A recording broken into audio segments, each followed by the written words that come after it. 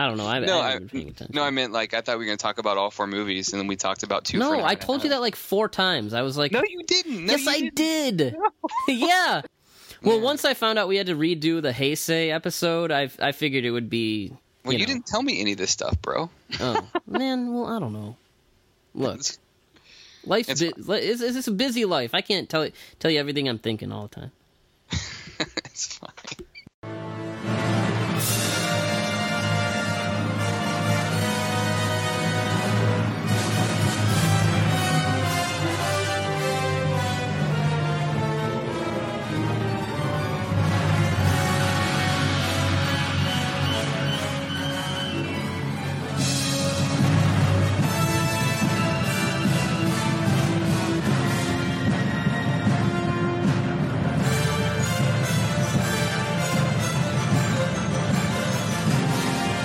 All right. Well, we are in fact recording.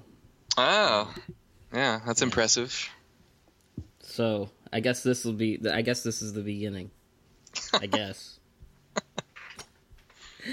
That's okay with you. I mean, you hit the record button. I guess it has to be. Yeah, you don't have a say in this. I have no power. No, I have no power. All right. So this is Kaiju Transmissions. As always, this is Byrd, and you are? I am Matt, and I assure you that this episode I will butcher some sort of Japanese name, person, town, probably some English too. That is my thing, as much as your thing is starting the podcast at awkward times. Yes. Well, will you, though? Because we aren't necessarily going to be talking about a lot of Japanese filmmakers. Oh, trust me, I can find something to screw up. Oh yeah, you're gonna mess someone up. I'm gonna mess something up. Yes, and that does bring us to King Kong. Now, Matt, I know this is something we talked about before we started the podcast, but we're gonna be talking about King Kong, okay? So, and this is more King Kong, the original. So we're going to be talking about the original movie as well as its sequel, Son of Kong. Now, some listeners out there might be saying like, "Whoa, guys, this is what are you doing? These aren't Japanese movies." And we said from the beginning that we don't necessarily want to just cover Japanese movies because it limits what you can talk about, and it's what all the other kaiju podcasts out there are already doing.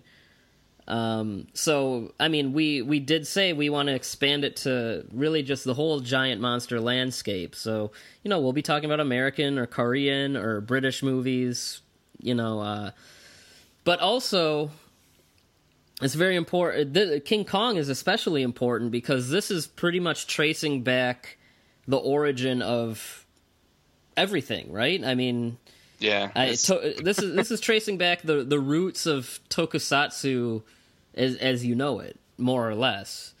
It's no secret that from a very young age, King Kong was Eiji Tsuburaya's favorite movie.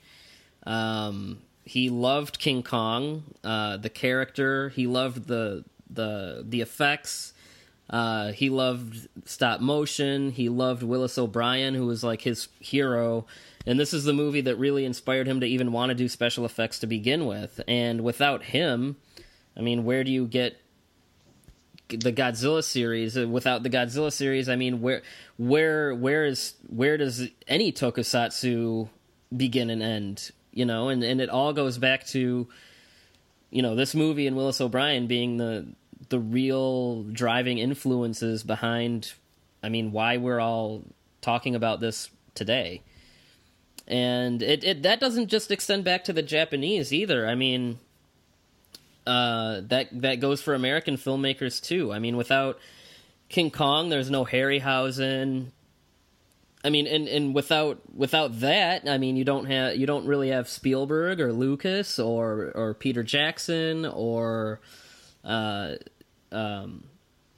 Gilliam. I mean, the amount of influence that this movie has is almost immeasurable. And not only in terms of being like the first true what you know is like the first true science fiction fantasy epic.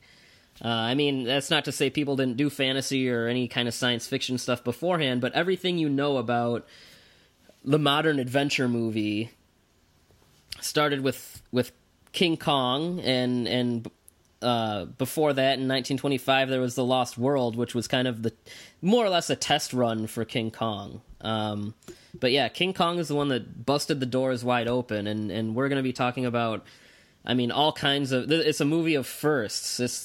We're going to be going on and on about just what this movie means, not only to us, but to all of our favorite filmmakers, whether they be Japanese effects people or American sci-fi directors or what. But the original 1933 King Kong is pretty much what set everything in motion.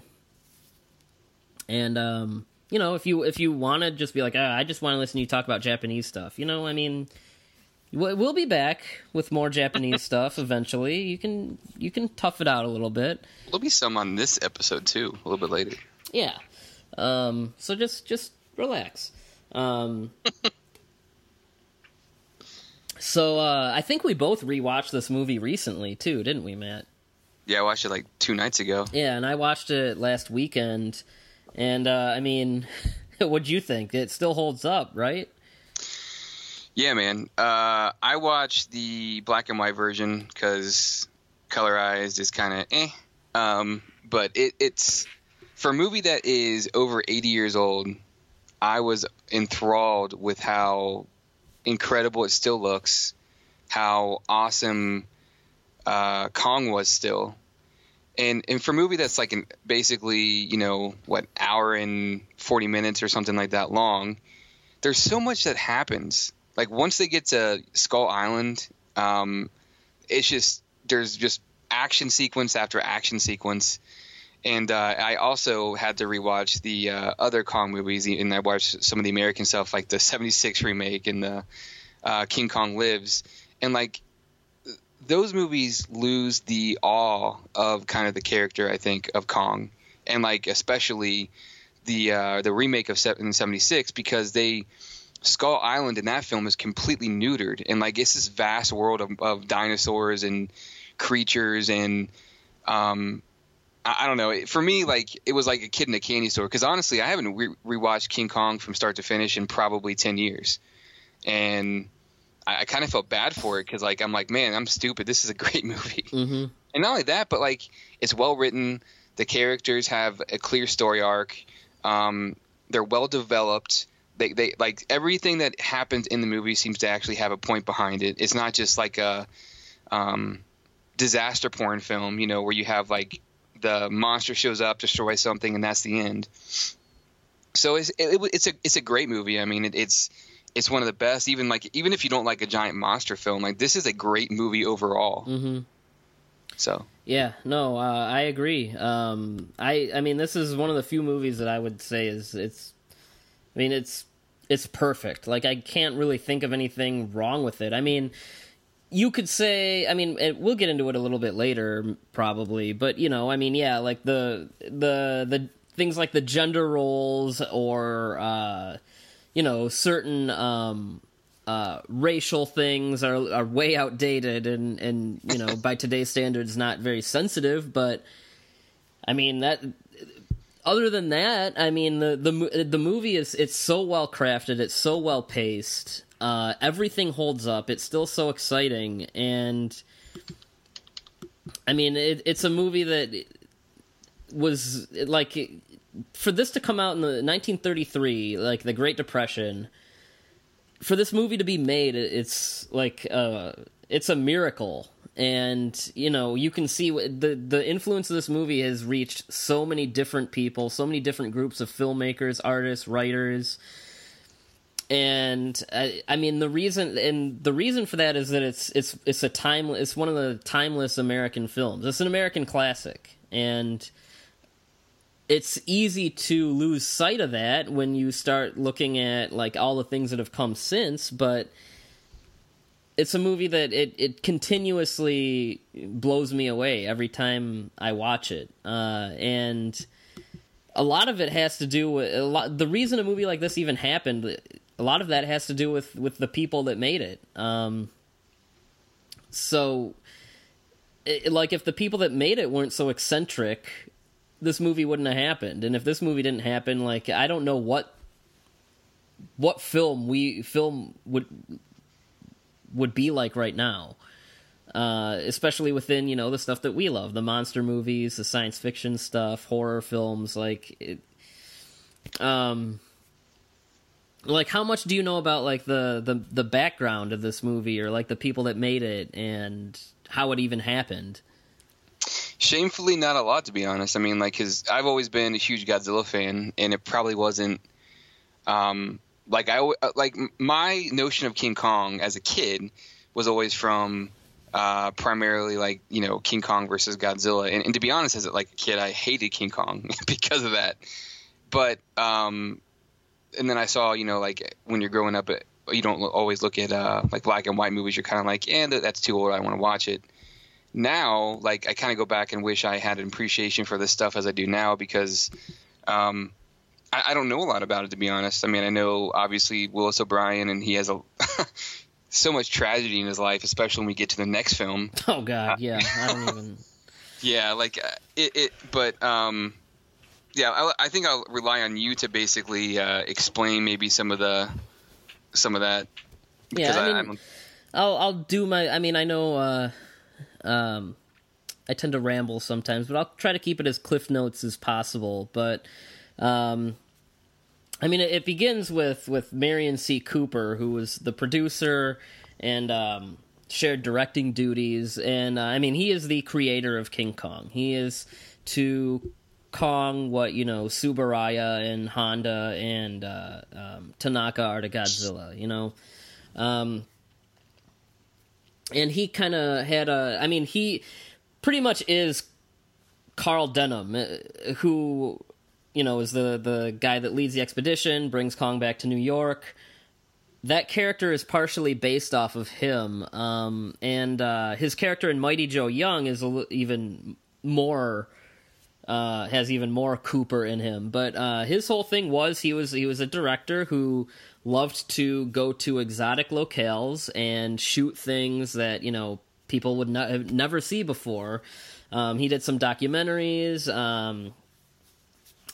He did like a movie called Chang, which is all like set in the jungle. Grass, which was like I believe it was a documentary about like a certain tribe or something, but his whole thing was going to these exotic locales, islands, jungles, and I mean, he was like Denham. He literally like would walk up to a wild tiger with his camera and tell it to smile, and and shoot a reel of a tiger, and that was really where a lot of this gestated, and he was very in tune with just exotic animals and things, and he read a book about gorillas, which really kind of made him fascinated and obsessed with gorillas. And the closest thing to King Kong that he kind of had an idea for before that was he was reading a report about Komodo dragons. And he was thinking, like, wow, wouldn't it be interesting if I made a movie of gorillas and Komodo dragons fighting? It's one of those, back then, that was like a crazy idea, and it's like, oh, well, you can't really make that happen. So that's really what you need to know about him. Now, Willis O'Brien comes in when he was... so after The Lost World, which again was kind of like a precursor to this, which is a dinosaur movie about an island full of dangerous dinosaurs. He was the director of that movie was getting ready to do a project called Creation, which was going to be another dinosaur movie set in a jungle with a bunch of dinosaurs, and he got Willis O'Brien to agree to come on and bring his crew to do some test footage, and they're trying to get this movie Creation off the ground. And when it got to Cooper, he really wasn't interested. He didn't really like the script. He didn't really like the story. He just thought it was kind of like, whatever. But he was like, this guy O'Brien, the stop motion animator, there's something to him. Maybe he can help me get this gorilla movie made. And where Cooper got the idea to make Kong a gigantic is kind of unknown. Some people say that he always kind of wanted to, but really the most common, I guess, myth is he had Willis O'Brien draw him a picture of some adventurers in the jungle confronting an ape, and just for dramatic effect, O'Brien drew the ape much bigger, maybe about 10 feet tall, and a lot of people kind of believe that that's what kind of made a light bulb go off in his head to say this should be a gigantic gorilla instead of just a normal one. And so, I mean, from there, King Kong was kind of born, and he brought in some ideas from Creation, and that's kind of where he got cracking on getting the scripts written. And the movie was being rewritten a lot leading up to production, and he was having a very hard time getting this made. And when David O. Selznick he moved to run RKO, which RKO was practically bankrupt. And what had happened was when Selznick came in, he kind of had a relationship with Cooper and kind of, ended up eventually giving the green light to King Kong. And King Kong's success actually saved the company from bankruptcy. From there, a few scripts were drafted, and Ernest Schoedsack was he was kind of like Cooper's filmmaking partner in a lot of previous projects. He came on to do directorial duties as well, and they finally got the green light to make King Kong while they were shooting The Most Dangerous Game, and that's also why if you watch the two movies, there's definitely, you can see some sets, like the log that they run across. You can see the exact same sets being used. So yeah, I mean that's how the movie came about. And then Willis O'Brien was an animator who really kind of perfected stop motion photography. He did a lot of short films about cavemen and dinosaurs before The Lost World, and then The Lost World just busted things wide open for him. That was the movie that really blew people away, which is 1925. People thought those were real dinosaurs in that movie, people were stupid back then. It was like one of the first theatrical showings was that clip of that train coming towards the audiences, and people thought it was gonna hit them. I don't know what. It's hard to believe that. I don't know that was ever what people thought when they went to movies. But yeah, and O'Brien, his main partner was Ricardo Delgado, who was a sculptor and an artist that O'Brien met at a grocery store, and he saw some of his work, and he tried to get him on board to work with him on movies, and he was like, I have a job here, I don't know if I want to do that. And then he eventually did the smart thing and quit working at the grocery store and worked with Willis O'Brien, and he's the one that built a lot of the armatures, which is the little skeleton that is of the stop motion puppets. And And then Kong himself was made out of, like, his fur was rabbit fur, and that's why it seems so fluffy in certain parts. But yeah, and then they also built, I mean, now we're just talking about the things that these guys all did that were so groundbreaking. They built the Giant Kong hand and the Giant Kong bust, and those things were like huge. I mean, you can look at pictures of people standing next to them, and again, like, we're talking about things that up till now had not been seen in a movie. Like, this just did not really happen. And I mean, you know, I don't want to keep going on about Willis O'Brien because everyone knows that he's a genius, and those stop motion effects are fantastic. And but like, look at the, like, even by today's standards, whether it's a man in a suit, a CG creation, what, another stop motion creature, whatever, compare it to Kong in that movie, and Kong just oozes personality. Like, you see him get fierce, protective, quizzical, like, so many, like, subtleties in his facial expressions. He's a fully realized character.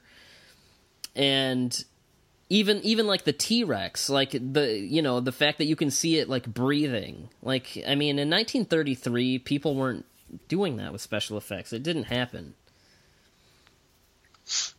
Like, and then, if you, the score by Max Steiner is great, and yeah, it's fantastic. It's one of the first movie scores. I mean, it might even be the first movie score where the music is playing and complementing the action on screen throughout the film, because this is still in the early days of sound movies. And so just the things that this movie did with sound effects, like, before this movie, a lot of sound effects were recorded on screen as the movie is happening on, like, a single track tape.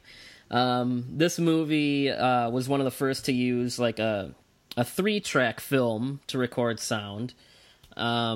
And yeah, it's the first score where the music really complements the action on screen, and just so many of the things that they do with sound, like, you know, when the native chief is walking towards them, and, like, each footstep is like boom, boom, boom, like. But before this movie, you didn't see that, and yeah. So when I say that this is a movie of firsts, like, It really is in, like, every sense of the word, and I mean, not just the first, you know, big giant monster movie, but it's the first of a lot of things. One of the things that there's actually a video on YouTube, and I was trying to find it, but they basically try to recreate. I think it might be from Stan Winston. I'm not sure the school or whatever that they have, but they try to recreate some of the stuff in Kong, like, shot for shot, to show how difficult it was. But, like, they would have, like, a matte painting, and they would use, like, a special camera, and then they would actually bring like a background forward and be shooting stuff behind that, and then actually have, like, a painting for the actual mat. So, like, it was just incredible, all the details that went to produce, like, the vast expanse of, like, Skull Island. That, like, to me, that is the most mind-blowing thing about the movie, is, like, the lavishness and the detail that goes into, like, just the island itself. Not just, like, everything that happens with Kong and the dinosaurs and the way they move, but, like, just how awesome the surroundings themselves look, because that had to be so hard and painstaking to create. Oh my god, I know. Like I mean, there's certain scenes, like the part where he's in the cave and he ends up fighting the plesiosaur or whatever. Like, just within there, okay, you have King Kong and you have the dinosaur fighting, but even outside of that, you have, like, several matte paintings. Yep. And then you have Fay Ray in one corner, which is, like, projection of Fay Ray onto, like, the miniature set. And then in the bottom corner, you have like that. I guess it's like tar or like some sort of pit or something. Yeah, and it's like constantly bubbling, and like that scene alone has like dozens of effects just in that one scene, and it's like, I mean, sure, like effects now are great, and CG crews work painstakingly to get that stuff to life too, but it's really like the whole conversation of, okay, I can look at a scene and say like, okay, that's CG, green screen, whatever, but this is like, you look at it and it's like, wow, like before they had all that, they had to be really innovative and come up with so many new techniques to make these scenes happen. And that's kind of something you lose with modern movies, is because you already know how the effects are made beforehand. There's not any fun in going back and saying like, oh, how did they do this scene in the Avengers? It's like, it's green screen and CG, but then you go back at this and you look into it and you start reading about like effects in shots where you didn't even know that there was a special effect, because there's so much going on. Yeah, there's so many shots in that movie that are awesome, and I think my favorite shot in that entire movie is when Kong actually breaks through the wall in Skull Island, and he like pushes through, and there's like a bazillion people in front of him, and there's like that shot of him pushing through the gate itself, and it's just kind of like, holy crap, you realize how massive he is for the first time almost. That shot is also in the Ian Thorne book, King Kong, that as a kid that I probably checked out like a dozen times. Or did Ian Thorne do that book too? He did the Godzilla book. Yeah, he did all those. He did all those, yeah. But that's probably my favorite actual shot in the film. And then I think the T-Rex fight is just amazing. I watched the T-Rex fight. That's still one of the best monster fights ever. It's great, yeah. And it blows the 05 like V-Rex crap completely out of the water, in my opinion. And both of those creatures show so much personality in that fight too. Like it's they really do. I seriously, man, this was a great movie. There's nothing that I can really say negative except about like you talked earlier, just kind of outdated sort of stereotypes, gender roles. Well, I mean, look at like the relationship between Anne and Jack. It's kind of a typical like damsel in distress, and I mean, he's mean to her the whole time, and she ends up marrying him. I'm not as far as like the racial stuff. I think almost the most offensive one is Charlie the cook, who I love that character. That is by far the worst. Yeah, and I mean that character is a lot of like he's witty, he's funny, he's resourceful, but yeah, that one that's a really outdated stereotype. And I mean maybe a little bit with the Islanders, but that one, I don't know, that one doesn't bother me as much, just because it's not like there aren't any tribes out there that are completely cut off from society. Yeah, there definitely still are. Yeah, I wouldn't call that necessarily racist, because then it's like, okay, like, is like Green Inferno racist? Like there are tribes out there that like are completely cut off from society. And I know our buddy Jelly, I mean, I'm not sure. I'm sure it was like half joke, half truth. Like he made like a comment about how the movie is like about how like blacks should keep their filthy mitts off our women or something. And it's a funny rib, but I do know that that's kind of what a lot of people think. But I don't know. I never really took it that way, and I think a lot of people these days read a lot into like the racial stuff. Like I forget what it was called, but there was a whole book written about this movie and racism, and it was basically saying like King Kong. This probably says more about the author than it does about the movie, but that King Kong himself was like a metaphor for how like blacks should stay away from white women or something. But I mean, the real reason King Kong is a gorilla is because Marion Cooper was obsessed with gorillas. Like I think it's one of those things where sometimes a cigar is really just a cigar, as the expression goes. Like, he had a freaking dream about a giant ape attacking New York. Like, that was the whole... like, that's where it started. People are stupid. just people read into stuff all the time. Yeah. I mean, that's just dumb. Right. Kong is awesome. Oh, and then speaking of Fay Wray, definitely the first, I guess, what is considered now Scream Queen.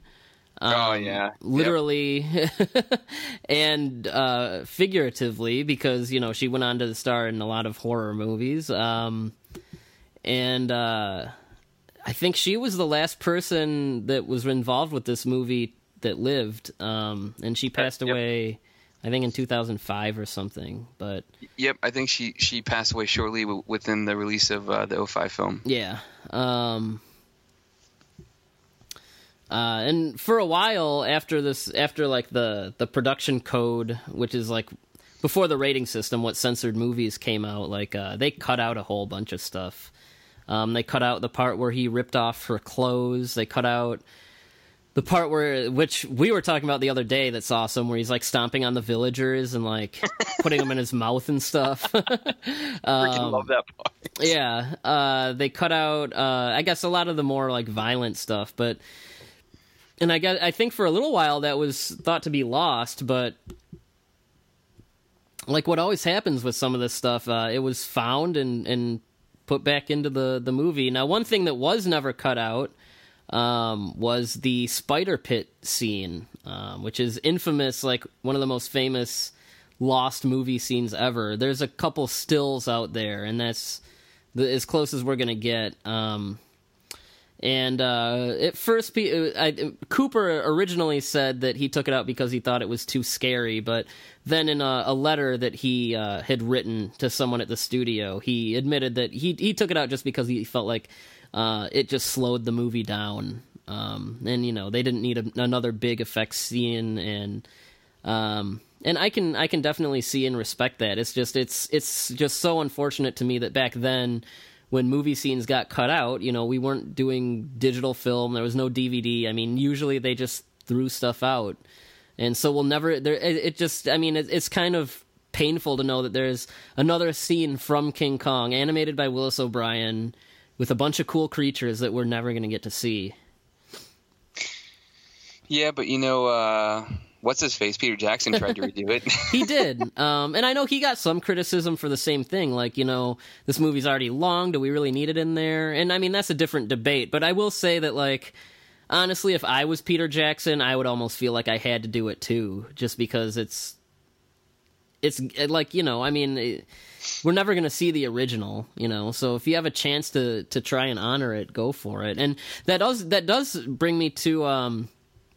if you have the DVD, there's a great special feature in the making of documentary where Peter Jackson and his Weta crew, he sat down with a couple of guys, I think Frank Darabont and Rick Baker, and the three of them studied the script for the movie, and they ended up recreating in stop motion, black and white, the spider pit scene, shot for shot. And a lot of movie scripts don't have shot lists in them, but the King Kong script did have a shot list. So they shot for shot, based on the surviving script, recreated the spider pit scene, which was really cool, actually. Have you watched that? I've not. I need to make sure I see that. That sounds pretty awesome.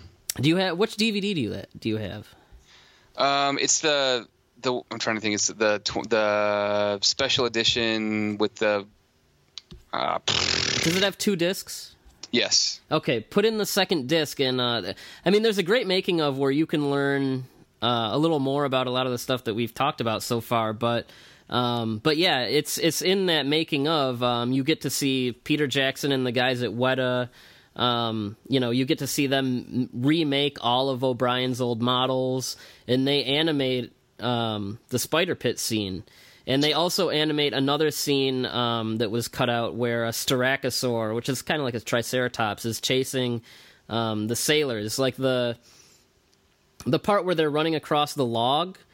A lot of people don't realize that when they're running across the log, there's nothing chasing them. Yeah, they get chased, and then and that's how they wind up on the log to begin with. And they also redid that part too. And it's really cool. Like that, you should check that out like immediately.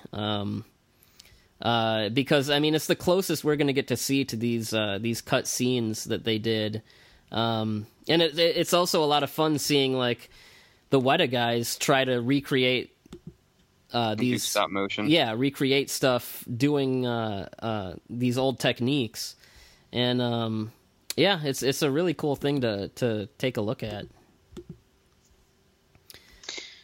So, I mean, I feel like we're both going to say this movie is 5 out of 5.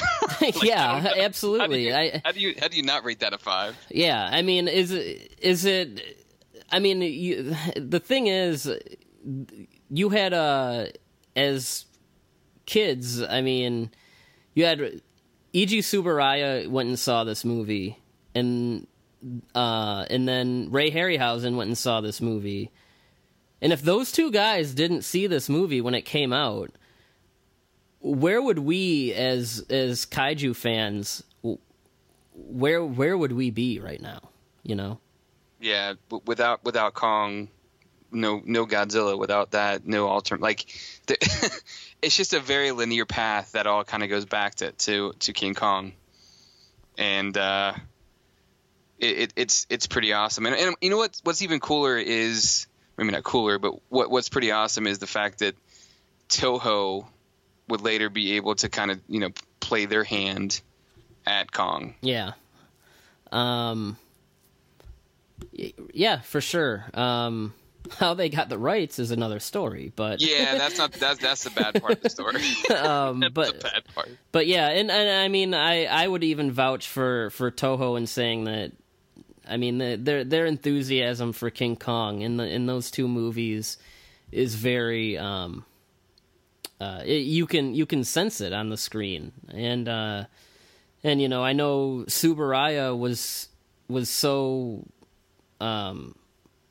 happy to be able to work with the King Kong character. I mean, it was his favorite character, and before he ever even made King Kong versus Godzilla, he would tell his children when they were kids, he would just make up King Kong story like adventures and tell them to them, and which is awesome. Yeah, and so just what this movie did for. I mean, everyone knows this movie had a huge impact on, American genre stuff, but also, I mean, the impact it had on the Japanese is immeasurable. And back then, when copyright laws were a little more lax, speaking of lost stuff, there were 2 Japanese King Kong movies made shortly after this in the 30s. One was King Kong Appears in Edo, and one I think was just called... Japanese King Kong, I think. And you can see some stills out there. They're not very. I've heard of the Edo movie. I've definitely heard of that one. Yeah, they're not very. They don't look very good, but. And as far as I know, I think they were all lost in the fire bombings of Tokyo in World War II. But it's interesting to look back and piece together, maybe like plot details or look at some of the stills that are out there. Because there are a couple images out there. But yeah, and King Kong himself doesn't look very flattering in either of them. So in a way, yeah, I mean, I hate to break it to you, but Godzilla was not the first Japanese giant monster movie. But yeah, I mean, Tsuburaya, he ended up being able to secure his own personal film prints of King Kong and Mighty Joe Young, and when he made Godzilla, he showed everyone those films, and he lent those prints out to Nakajima to kind of study like the monster movements, and I mean he loved this stuff, and it's easy to see why. So the Son of Kong, doesn't it? It does. So the same year, Son of Kong came out the same year. King Kong came out and was huge, and then. I mean, I think that a lot of the people that worked on it were kind of skeptical that, you know, they really didn't even, they really said, like, you know, if we do this, we're really not going to make an attempt to top the first one. We can't do it. But yeah, now back then it probably wasn't until like the 80s that sequels started to become like bigger. And back then in Hollywood, if you wanted to do a sequel, you're going to get a significantly less a smaller budget than you did the first time, because it's like the sequels are kind of like a cleanup, or just kind of like a really quick cash in, more than, okay, we got to make this bigger, we got to make it better. It's more like, okay, here's a couple extra bucks, make another one, and make us a couple more dollars on it. And you can see that in a lot of film series. Like I'm a big Planet of the Apes fan, and as that series goes on, it's like, okay, the movies are clearly getting cheaper. And so Son of Kong was made for roughly half the budget of the original movie. And I know Willis O'Brien the guy was a genius, and he had so many more ideas. He had like so many more giant action scenes and scenes with different dinosaurs that he wanted to do. And RKO were just like, no. We can't spend that much money again. Like, this is what you got, and make it work. And he was very frustrated with that. So he wasn't able to do a lot of scenes that he really wanted to do, which also is why I guess that's a little bit more why this movie is a little more comedic. I think that they felt like, okay, we can't deliver on the action, so how can we still keep it fun?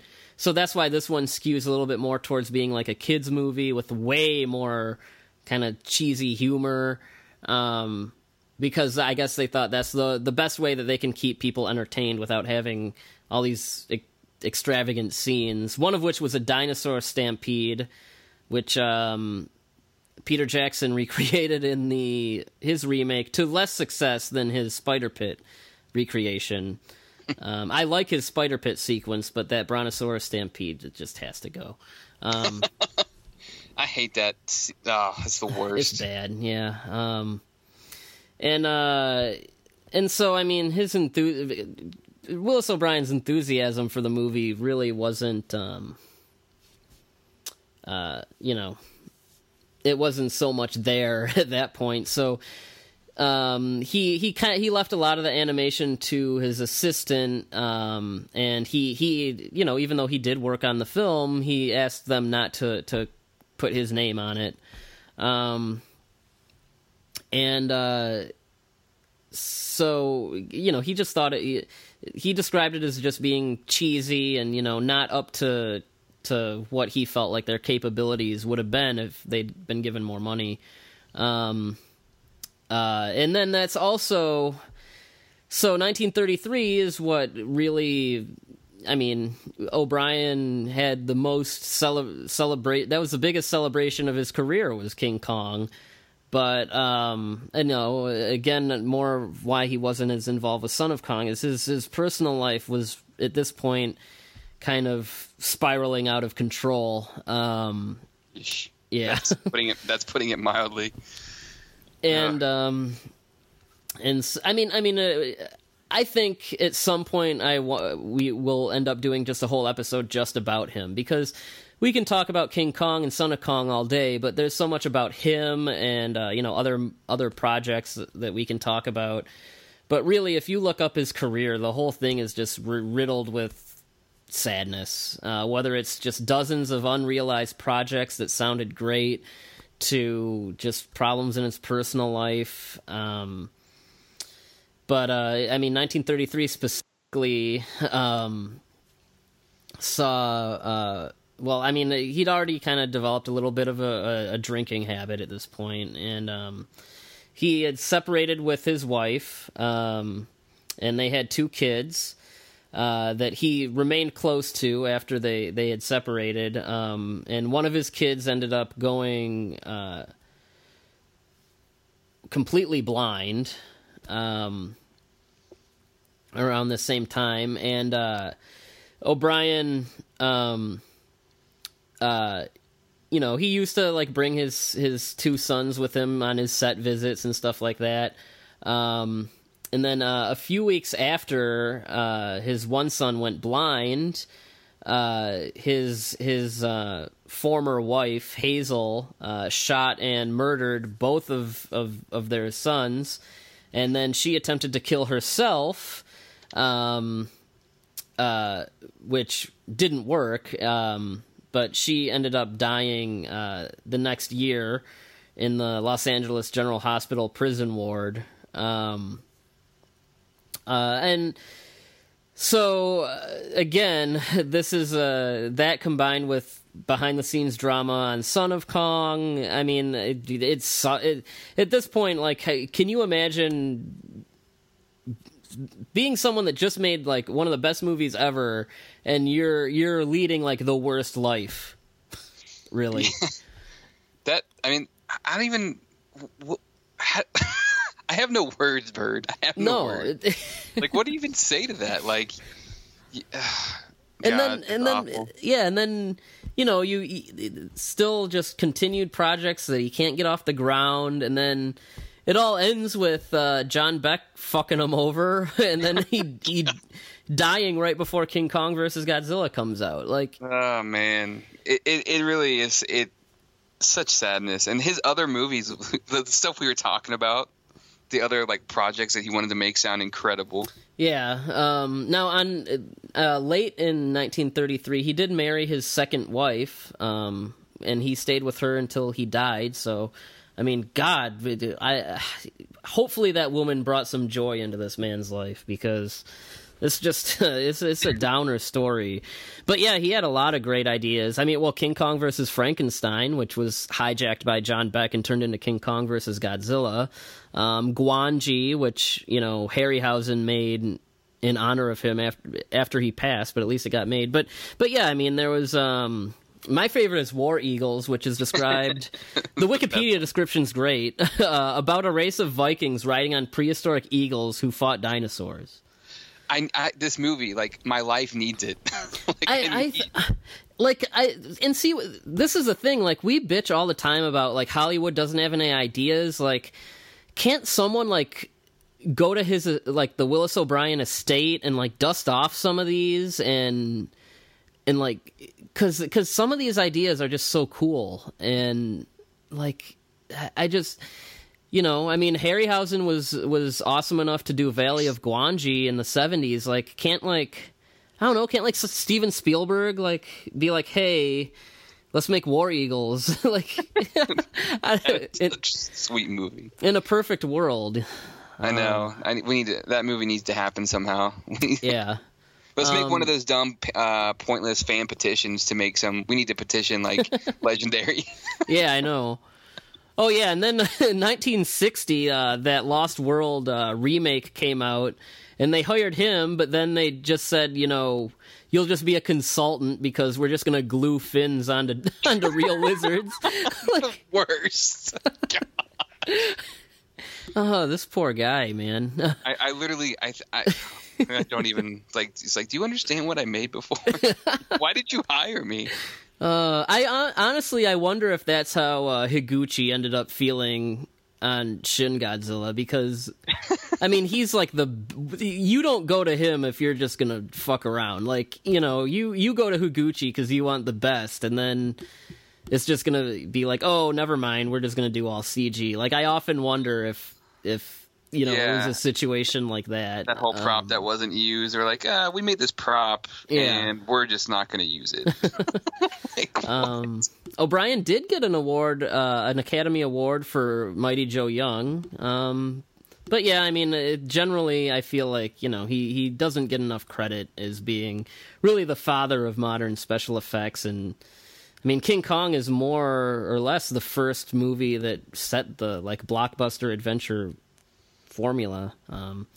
But no, so now that we got that out of the way, I mean, just how did because this is another one that we both rewatched, I think, this week. Yep. How do you feel like Son of Kong doesn't have the best reputation around? I mean, how did you feel like it held up? Did you? I mean, yeah. So my first experience with Son of Kong was probably when I was like, I don't know, 10 or something like that, and it was okay then. But like watching it now, I actually liked it quite a bit. I probably saw it when I was around the same age, maybe like 8 or something. But that was back when we had awesome late night movie marathons like Monster Vision and stuff on TNT. Remember those? Man, Monster Vision was great. Yeah, and I had taped TNT. They showed the colorized version of Son of Kong on something that was pretty much the same thing called 100% Weird.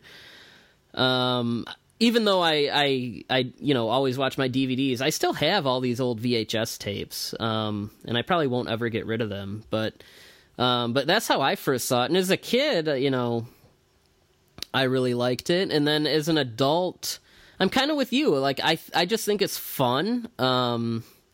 It's a very short movie. It's just barely over an hour. I think it's an hour and like 10 minutes or something like that.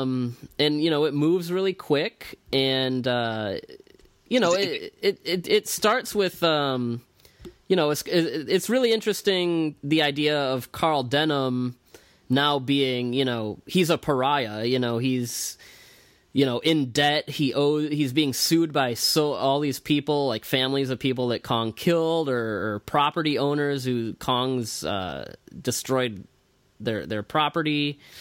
And that's a really cool idea to start a monster movie. I mean, once they get back to Skull Island, you're not worrying about that anymore.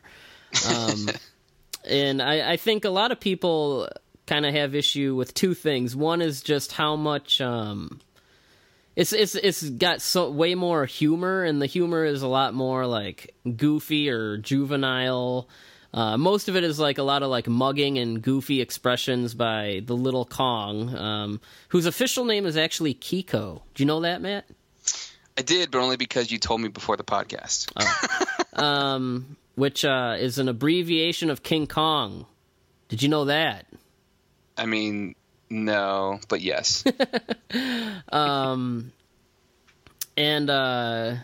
then also the abrupt ending. I mean, it's got probably the ultimate Deus Ex Machina, where it's like, oh, an earthquake, oh, the island sunk, bye, like, and then the movie ends. But it's not just an earthquake. It's like they say earthquake, and then it starts raining suddenly. We're like, what did I just watch? I don't understand what happened. Man, they didn't know they didn't know what hurricanes were back then. Apparently not. I mean, they thought the dinosaurs were real in 1925. I mean, maybe they thought the earthquakes always had rain. I don't know. What is wrong with these people? Yeah, I don't know either.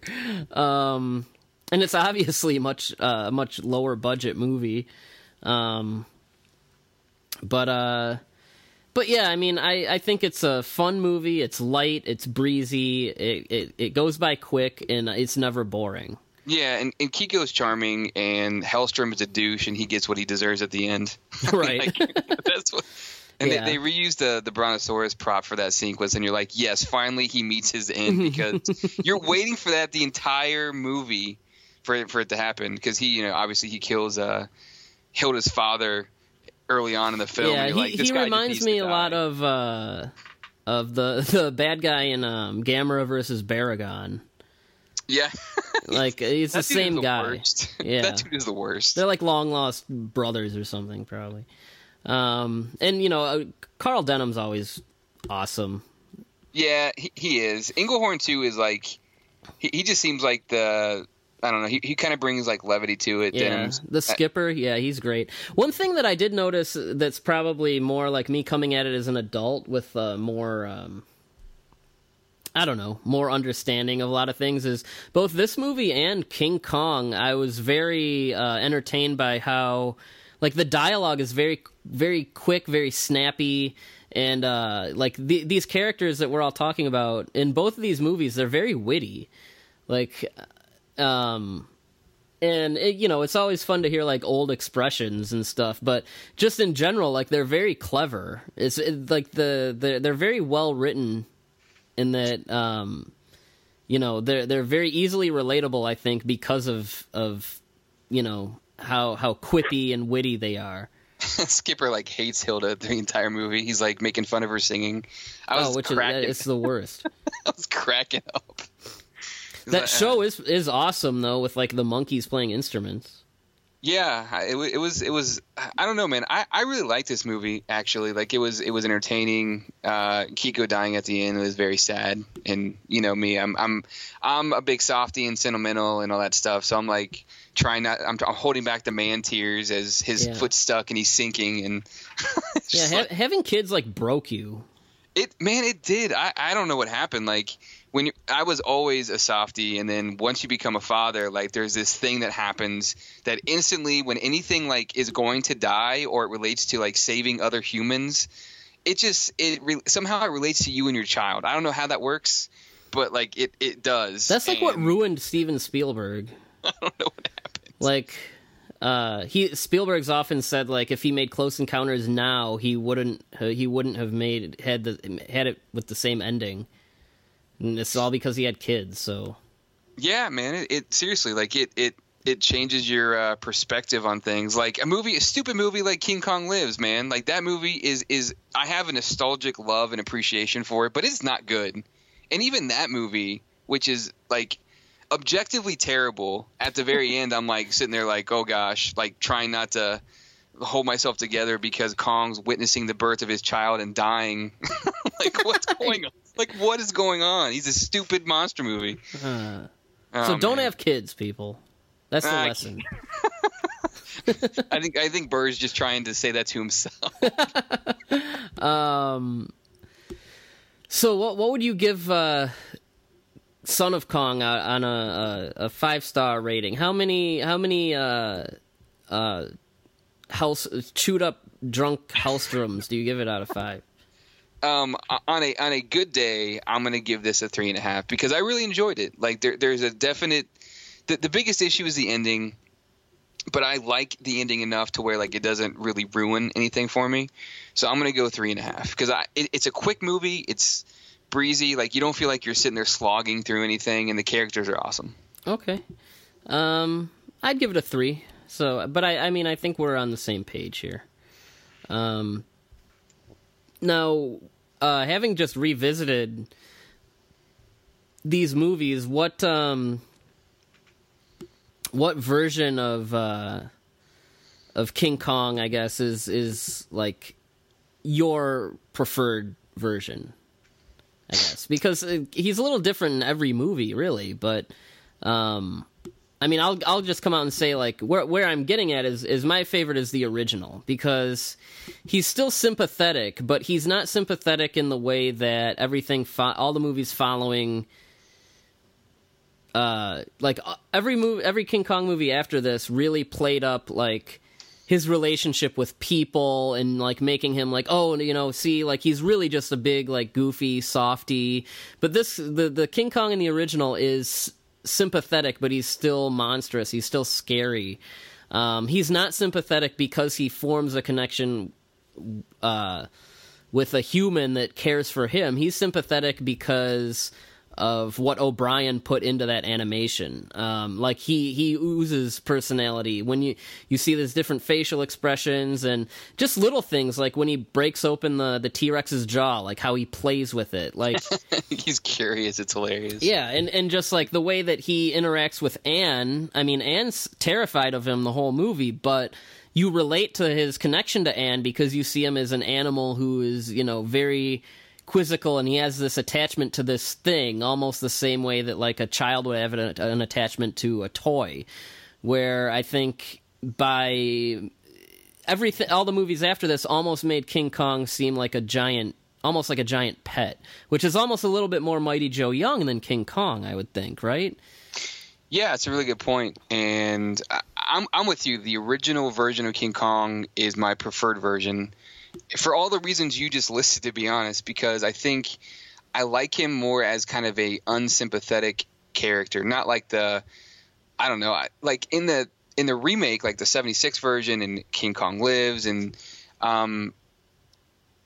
it's like he's almost lovey-dovey. It's kind of creepy, honestly. I didn't like it. Yeah, that really kind of started with King Kong versus Godzilla. He's a little bit more ferocious, like in this movie, but I think that really started with King Kong Escapes. Yeah, but like even in that film, he's not like creepily doing it, like giving characters like baths in the waterfall and blowing them dry. Like, I'm just not okay with that stuff.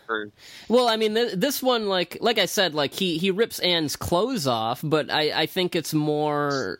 It's more he's kind of like poking at her like with his finger. And it's more just him being fascinated by like, oh, who is this?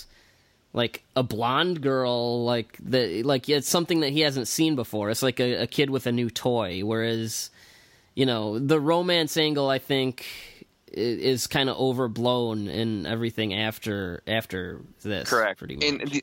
And as you correctly said, like Anne wants nothing to do with Kong the entire movie, even when he's getting killed. Like, she does not want anything to do with him.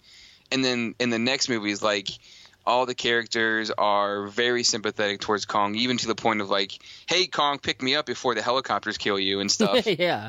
Which is not the same. Yeah, like,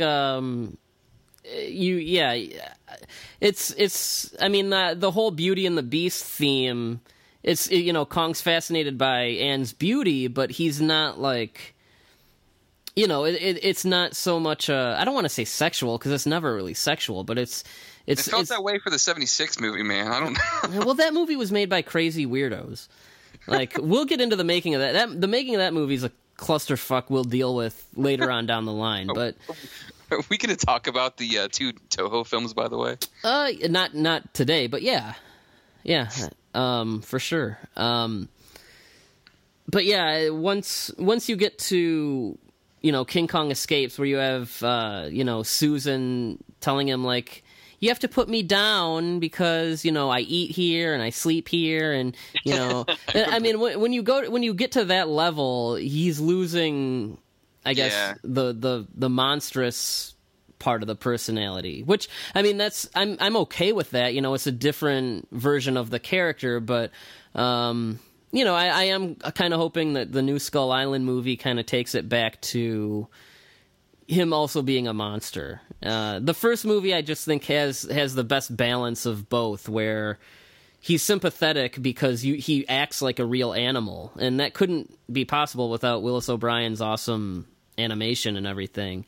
But you also really fear him when he's on screen. And, I mean, especially that entrance. I mean, talk about building suspense to a great giant monster entrance. I mean, knocking down. Yeah, he's truly terrifying, and like, I don't know. There's something about the character that when you see him interact with stuff, and you see the way that he's got this like sort of I don't know what you even call it, but like he's got this human inquisitiveness to him. Like he's trying to like figure out his surroundings, and as you talked about, like him playing with the T-Rex jaw or whatever, like he's got personality, and like this thing was, you see that a lot when he gets to New York, because he's like, he's like, what the hell is like any of this, like, where am I? He doesn't know what's going on. He's like breaking trains and stuff, and he's just trying to figure out where he's at.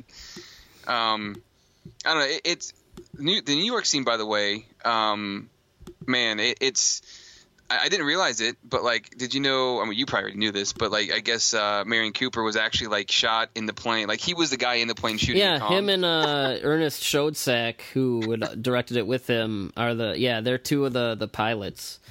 And that's cold-blooded, man. Yeah, and in the Jackson movie, he kind of did the same thing. Andy Serkis, Rick Baker. I think Peter Jackson himself might be in there. But yeah, Andy Serkis and Rick Baker have both played King Kong too.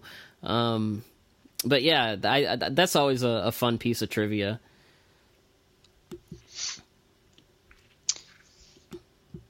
Well, I got nothing else. Well, King Kong's good. You should see it. I mean, if you haven't seen it at this point, I don't know. I always find it very odd. I I don't know, because certain people in the fandom, like some people that, you know, they don't want to watch Japanese or monster movies that aren't Japanese. Some of them don't want to watch ones that aren't Godzilla, and I guess, I mean... Oh my gosh, I know. What's up? What is... Like, some of them won't even watch, like, War of the Gargantuas. Oh, Godzilla's not in it. And then, like, there's certain people where it's like they don't want to watch anything that's not Toho, and certain people, they're like, oh, like, I don't want to watch anything like Ultraman because it's superheroes, and I guess... Dude, Ultraman is awesome. Oh, yeah. But I guess, like, I mean, hopefully, I guess in closing, making it, like, the goal of the podcast, I think, is, you know, hopefully some of those people might listen to us talk about these other movies that are awesome and maybe, like, kind of expand their horizons. Like, the divide has always been very strange. Like, the divide between, like Godzilla fans and like Ultraman fans. It's like, at least give something else a shot. Or like why, like, it's very strange that like we consider Ultraman to be like a kaiju thing that we're all into, but then like no one in those circles like are into like Sentai or Power Rangers or Kamen Rider. It's like, why?